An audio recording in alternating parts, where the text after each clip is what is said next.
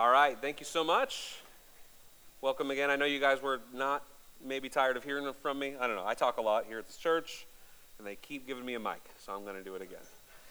So, as a little side note, I just told Ansel this. I saw, like Facebook memories. That's how I keep track of my life anymore. Like what's happening this 1 year ago. Oh, my son was born. It's probably his birthday. Okay. Like... This is the 5-year anniversary of my very first sermon I preached out in Girdwood. And probably if anybody here is looking to start preaching and they're wondering what it's going to be like 5 years on, does it get any easier is the main question I had. Like, does it get any easier? Do you get any less nervous? And I'm so happy to tell you guys that no, not at all. Anyways, let's look at our text today. It was really great to worship with you guys today. If you got your Bibles or even maybe you have your old scripture journals, we're going to be in the book of Mark chapter 5 today. Mark chapter 5. Go ahead and make your way there. Today we're going to be looking at what's quickly becoming one of my favorite stories in all of Scripture. So the last couple of weeks, we have found Jesus making his way around the Decapolis. That's a group of about 10, well not about, exactly, Deca is 10 cities that are located near the Sea of Galilee. Earlier in Mark chapter 5, we saw that Jesus, in order to save one demonized man, he caused a pretty catastrophic event. He allowed the demons that were tormenting this man, he allowed them to go into a herd of pigs, and those demons caused those pigs to throw themselves off a cliff, and they all died in the ocean, or in the water. And this is a huge deal because to the people of that community, those that lived in the towns and the countryside nearby, like they relied on those pigs for their livelihood. This is a big deal that they all lost a herd of about 2,000 pigs. And as we saw in verse 17 of Mark 5, they would much rather have had their herd of pigs than that one demonized guy that was always naked. He was always cutting himself with rocks. He was howling at the moon, and he was living in a graveyard. But things start to change when Jesus tells this man to, instead of following Jesus and helping him out like the guy wanted to do, Jesus commanded this man to simply go home, live, and just tell people about what the Lord had done for him. And that little act caused the people of the Decapolis to begin to realize what kind of power that Jesus truly had. So that's where our passage of Scripture falls today. Let's go ahead and look at verse 21 of Mark chapter 5. Verse 21 of Mark chapter 5 says this. When Jesus had crossed again in a boat to the other side, a large crowd gathered around him, and he was by the sea. Then one of the synagogue leaders, named Jairus, came up, and when he saw Jesus, he fell at his feet. Jairus asked Jesus urgently, "My little daughter is near death. Come and lay your hands on her so that she may be healed and live." Jesus went with him, and a large crowd followed and pressed around him. Now this is quite a change from the attitudes of the livestock handlers that we saw earlier in the chapter, right? When those people, when they feared for their livelihoods, Mark says that they begged Jesus to leave the area. Please just go. Don't do any more work, Jesus. But here in verse 21, we see a large crowd gathered around Jesus. And in fact, if you guys would, you don't have to do that today, but if you guys looked at the book of Luke in his telling of the very same story, Luke chapter 8 says that the crowd welcomed Jesus. They were waiting for him, like eagerly waiting for Jesus. Like, what a difference. But why? I think the difference is probably in the delivery. They all essentially had the same information, right? That there's a demonized man plus Jesus plus pigs plus throwing themselves into the ocean. Like, that's the equation. They both got that information, yet the two outlooks just couldn't be any more different. One group asked Jesus, they begged Jesus to leave, and the other welcomed him with open arms. See, we see that the shepherds, those tending the pigs, they only really knew of Jesus' actions. But the now formerly demonized man, he knew Jesus' identity. So Jesus is approached by a leader of the synagogue. His name is Jairus. At this point, because of what the demonized man had done in the Decapolis, Jairus knows of Jesus. He knows who he is. And I find it incredibly interesting that because Jairus knows who Jesus is, at least as far as it's been revealed to him, that Jairus does the exact same thing that the demonized man did in the prior passage when he sees Jesus. When he sees Jesus, he falls at Jesus' feet and he begs for mercy. Jairus is desperate. But I want you to catch what Jairus says to Jesus. So urgently he tells Jesus, quote, "My little daughter is near death. Come and lay your hands on her so that she may live." There's a lot of faith there. But don't miss the wording, because it's somewhat lost in translation. We're going to see here in a minute that this little girl is actually, she's 12 years old. Like, not exactly little, especially by Jewish cultural standards. She's nearing adulthood, so she's not a little girl. If we look again to that parallel passage in Luke chapter 8, we'd see in verse 42 that it's not that she was a little girl, it's that she was his little girl. You guys catch the difference there? This is this man's only daughter. It's his little girl. And you better believe he's tried absolutely everything humanly possible to keep her alive. This man's at his wit's end. This is his little girl, his only daughter. And I have to imagine he's probably struggling to keep it together at this point. Any girl dads in the room? Yeah. My little girl's 9 years old. She's my world.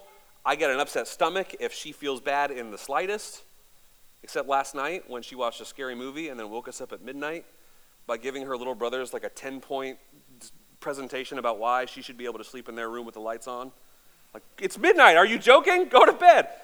I didn't feel that bad for her then, but I usually feel real bad for her. That's not in my manuscript. That did happen last night. Oh, man, I really would, though. I'd give anything to keep her from feeling any pain. She's my little girl, and Jairus is about to lose his. Let that set the tone for the day. So Jairus finds Jesus, and Jesus agrees to help immediately as, this little girl, she's fading fast. Jairus knows that if Jesus just puts his hands on her, that she's going to be well. Jesus just needs to get there immediately. He's got to get there right now. So what happens next? Well, let's look at verse 25 and see what actually happens. Verse 25 says this: "Now a woman who was there who had been suffering from a hemorrhage for 12 years, she had endured a great deal under the care of many doctors and had spent all that she had. Yet instead of getting better, she grew worse. When she heard about Jesus, she came up behind him in the crowd and touched his cloak. For she kept saying, 'If I only touch his clothes, I will be healed.'" Again, it takes a lot of faith. At once the bleeding stopped, and she felt in her body that she was healed of the disease. Jesus knew at once that power had gone out of him. He turned around in the crowd and said, "Who touched my clothes?" And the disciples can't handle it. His disciples said to him, "You see the crowds pressing around you, and you say, 'Who touched me?'" Jesus, everybody's touching you. But he looked around to see who had done it. So let's just stop there for a moment. Because it seems like we've been introduced to a brand new character right in the middle of a really tense situation. You should feel some tension. This is a big interruption. But of course, this all happens for a reason. Notice some parallels already, that we have a 12-year-old girl that is fighting for her life right now. And here we have a woman that has essentially been dying for 12 years. This woman has been suffering for a long time. And she's got a bleeding disorder. And in case your Levitical law is a little rusty, that means that this woman is considered unclean by all metrics. This woman couldn't enter the temple to worship. She probably has lost her husband and her family if she ever had one. And in fact, anybody that she touches would also be considered unclean. So that probably informs why she's sneaking around and she's trying to just grab his cloak instead of confronting Jesus head on. There's a lot of shame in this woman's life right now. This woman had spent everything that she had to spend on doctors, and nothing was working. Here's kind of an interesting tidbit. The Talmud actually lists 11 specific cures for this disease. Now, most of them are nonsense. Some of them are even like borderline superstitious. There's like code words you have to say and stuff. There's one cure that and I'll just read this for you. One cure recommended that the woman suffering from this, that she carry a barley corn that had been taken from the dung of a white she-donkey. Like not ingested, just to have, just a little lucky donkey poo. I don't know. Like, that's humiliating. But you know this woman's desperate. You know she's probably tried this one. This is a common thread in Mark chapter 5. Human power cannot save these people. I mean, Jairus is a high-ranking official in the synagogue. He's been talking to every doctor in the city. None of them can help him. This woman, this bleeding woman, has spent her life savings trying to find some help with other people. Even the demon-possessed man from last week, no human could help him. No human could even hold him down. They couldn't stop him from hurting himself or from hurting anybody else. Yet all three of these people found themselves in the same place. They are bowing down at Jesus' feet, begging for mercy. And that was the right call. Because Jesus is going to do something for them. And guys, Jesus can do something for you too. See, this woman touches Jesus' robes and immediately she's healed. Now she tries to retreat to the crowd that's pressing in and around Jesus, but he knows immediately that power has somehow left him. And sidebar, I don't think that somehow Jesus was like not in control of his powers and she somehow tapped into that. He was in total control the whole time. He knew exactly what was going on. He allowed it to happen. Anyways, so Jesus turns to find her after this happened, and she approaches. Just her whole body is just trembling in fear at this point. She's racked with sobs. Look at verse 33 here. Then the woman, with fear and trembling, knowing what had happened to her, came and fell down before him, and she told Jesus the whole truth. Okay, so Jairus at this point is standing by. Like, he hasn't left according to everything that we know. He's hearing this whole story. He knows that with every single heartbeat that passes, his little girl is getting closer and closer to death. This woman, she was nobody. She had nobody. Nobody was going to miss her. She died. She'd already lived her whole adult life, but his little girl, the temple synagogue leader, his little girl is getting worse by the second. Like, Jesus, come on, man. You can speed this along, right? But look what Jesus does next. He said to her, and what does he call her? Daughter, your faith has made you well. Go in peace and be healed of your disease. Jesus says, hey, Jairus, I know that your daughter needs my help, but I need to stop and tend to mine.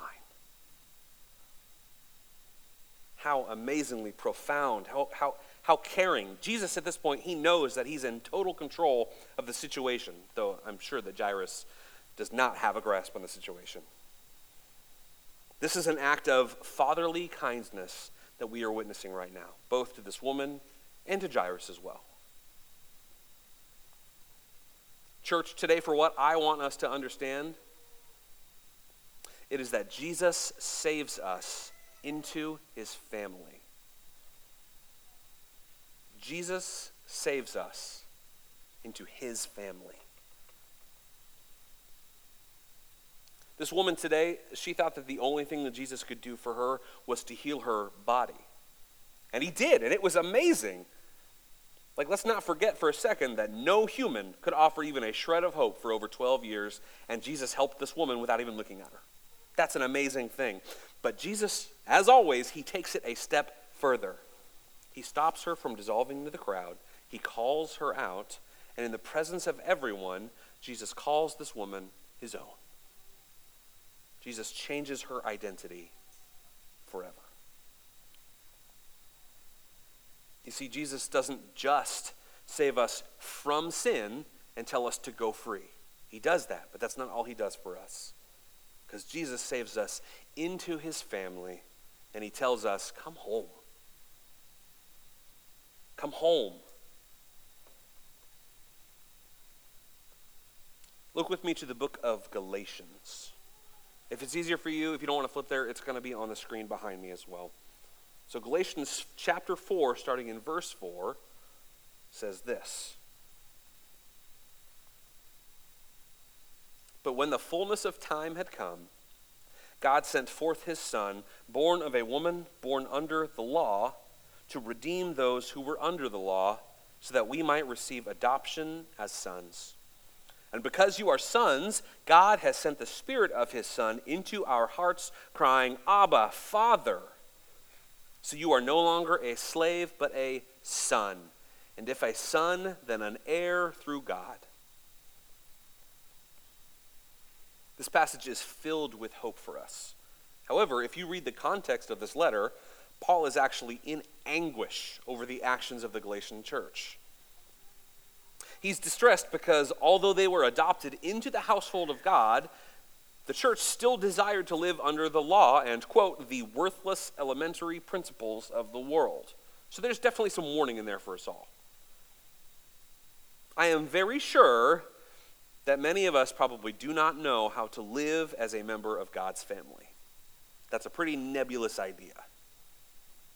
Many of us, I think, probably live like a wayward teenager that only really comes home after trying everything his own way and then coming home when he's hungry or in trouble.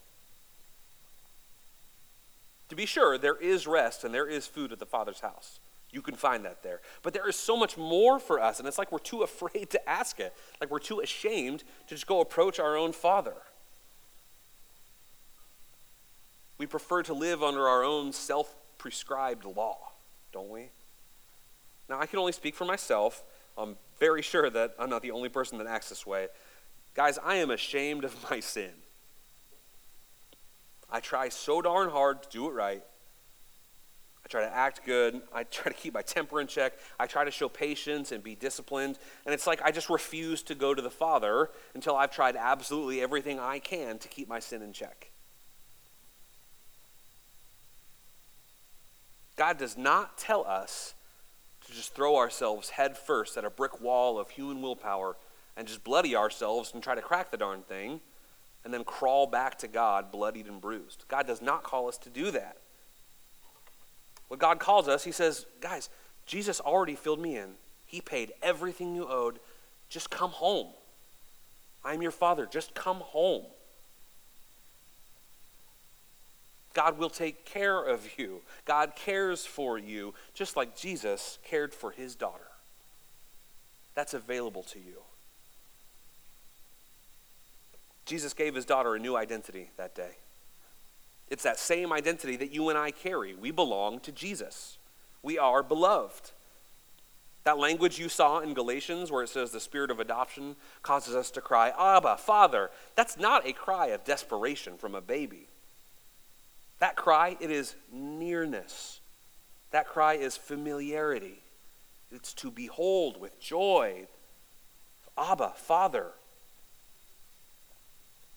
If we honestly can't say that we feel some tenderness as sons and daughters of the God of all creation, as heirs with Christ, if we don't feel any love and tenderness, it would be worth our time to do some introspection.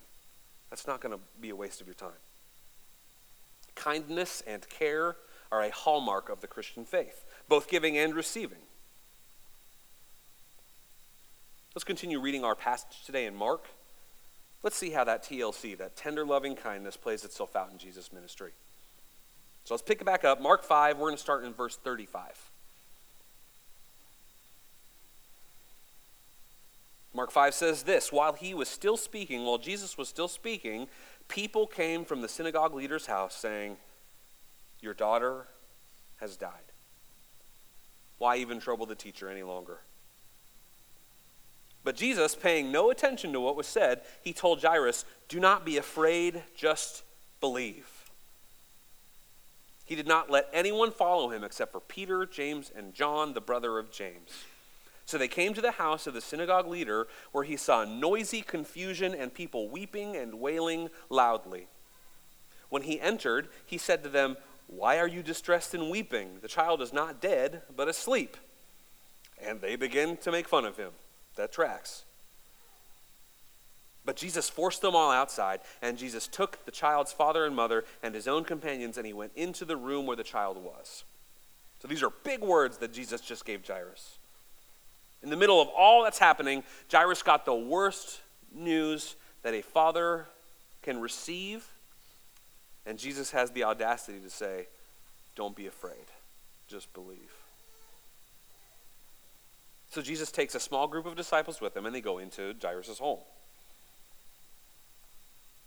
Jesus asks why everyone's crying, and the grief is so palpable, it is so thick in the air around them, that everybody just starts laughing. Like, this is not a like, ha ha, Jesus, you kidder, you got us again. This is like a hysterical disbelief. Their luck could not get any worse. The one man in all of time and creation that had the power to heal this girl walked in the door just a minute too late. Like, it just doesn't seem fair. But of course, Jesus has other plans. This is a happy ending. Verse 41. Then, gently taking the girl by the hand, Jesus said to this little girl, Talitha koum, which means, little girl, I say to you, get up. The girl got up at once and began to walk around. And here we see that she is 12 years old. They were completely astonished at this. Jesus strictly ordered that no one should know about this. And he told them to get her something to eat. Here's why this is one of my favorite moments in all of Scripture. Jesus sits on the side of the bed. He takes this little girl by the hand. And the Bible, it doesn't always give us translations for stuff, but it uses some of the original language here, so it gives us a little translation. That means that Jesus is using some very specific words, and we should pay attention to it. So on a cursory reading, it looks like Jesus grabbed this girl's hand and just with all the authority and power went, little girl, I declare to you, get up, which would have been cool. That's fine. That would be a cool thing. But here's the thing. Jesus is acting actually a lot different here. So remember, we've been talking about how Jairus feared for his little girl. That's the language we've been walking around today. I'm a girl dad, okay? I mean, I've got 2 little boys, but when I became a dad, I was a girl dad. My boys are, let me give you just a quick impression of my sons in the morning.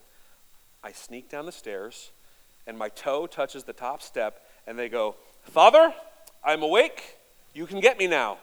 I don't want to go back to bed. I know it's 5:30 in the morning, but I'm ready for the day.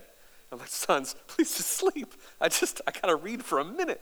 And my daughter is like a zombie. She just kind of lays there. She nests real bad in her bed. She's got pillows and toys and stuff, and I can't even find her most of the days because she's buried. She is not a good waker-upper, okay? That's what I'm trying to say here. My boys are. My girl is not. So here's how my mornings go. I go over to her bed. I sit on the side of her bed, and I say, hey, baby, good morning. I rub her back. Sweetheart, it's time to get up. It's time for school. Mama's waiting for you. And that's a very special moment for me. Jesus says, with all the tender care of a father, sweetheart, hey, baby girl, it's time to get up. Go ahead and get up. It's time. And she gets up. This is being in God's family. You and I have access to this kind of love. And Jesus cares so much about this little girl that he makes sure in all of the commotion, all of the wild disbelief of the moment, all this confusion and excitement, Jesus reminds her family, get this poor girl something to eat. She's a growing girl. She needs her nourishment. Guys, what other Savior would do this? What other love could look like this? Could the law ever adopt us into its family? Could our own self-preservation efforts, do they actually care for our souls? Could this world ever bring us into intimate fellowship with its Savior? We're going to land the plane today with just a small overview of what being in God's family means for us. Go ahead and put this on the screen. Being in God's family means that we have 3 things. We have identity, we have access, and we have responsibility. And if you guys are taking notes, now's the time. There's some scripture there to help make the case.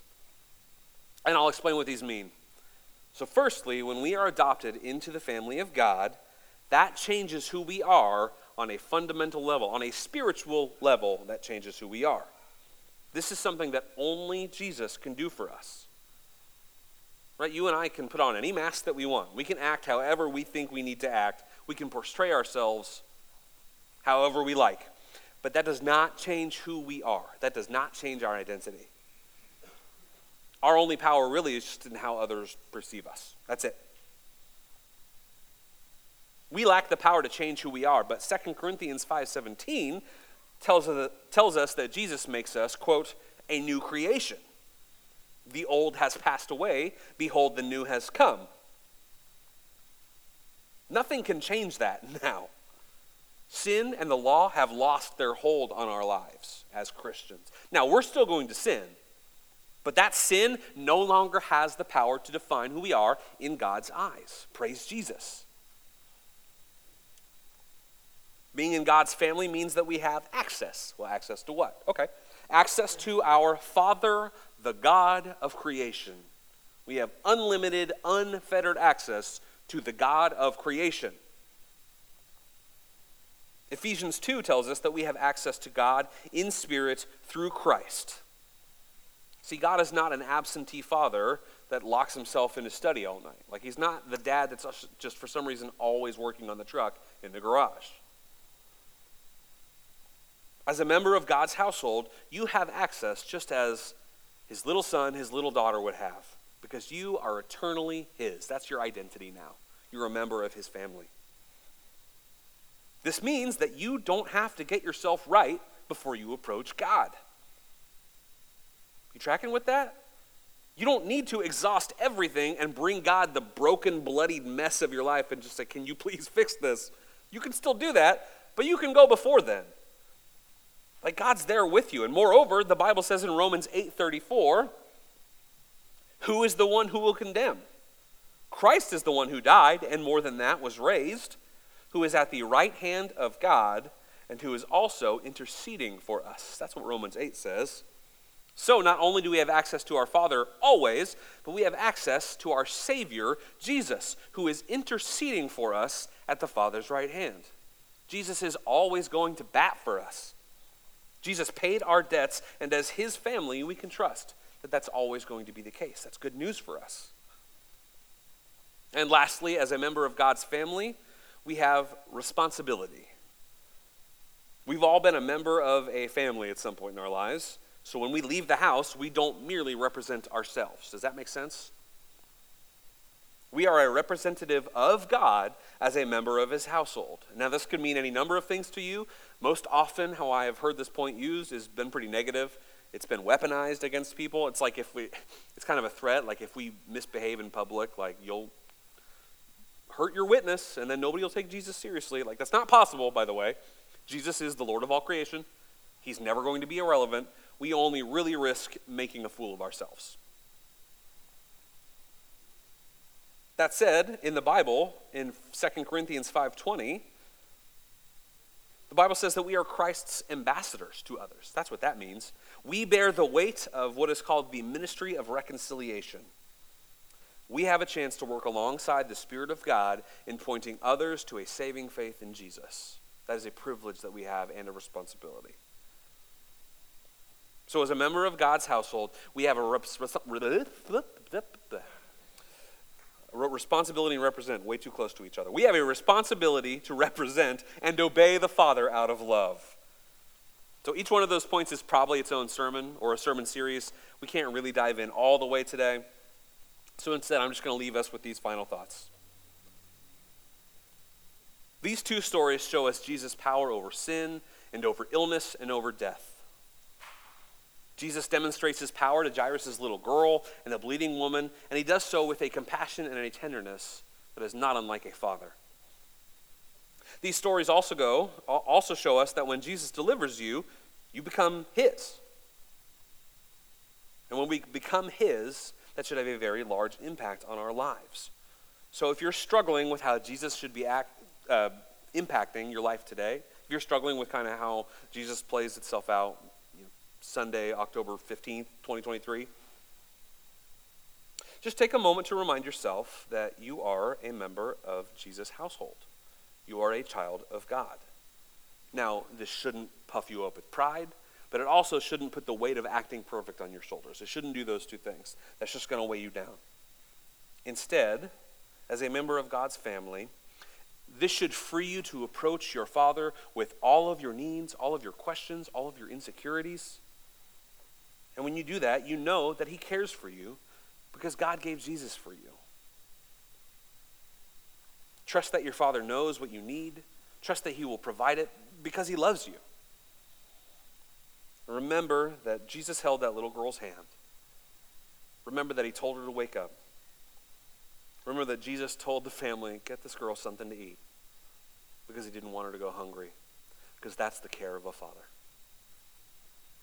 So what I hope is that this message today empowers you to do less and to trust more. Do less, trust more. Let's pray. Heavenly Father, I confess that I don't know how to do less and trust more, but I believe that it's something you want for my life. And if anybody else is struggling with that today, God, that we would just go to you with it, that we would trust that you know what we need and you care for us. Heavenly Father, we thank you that you allow us to call you Father. And I know not all of us in this room have healthy relationships with their family.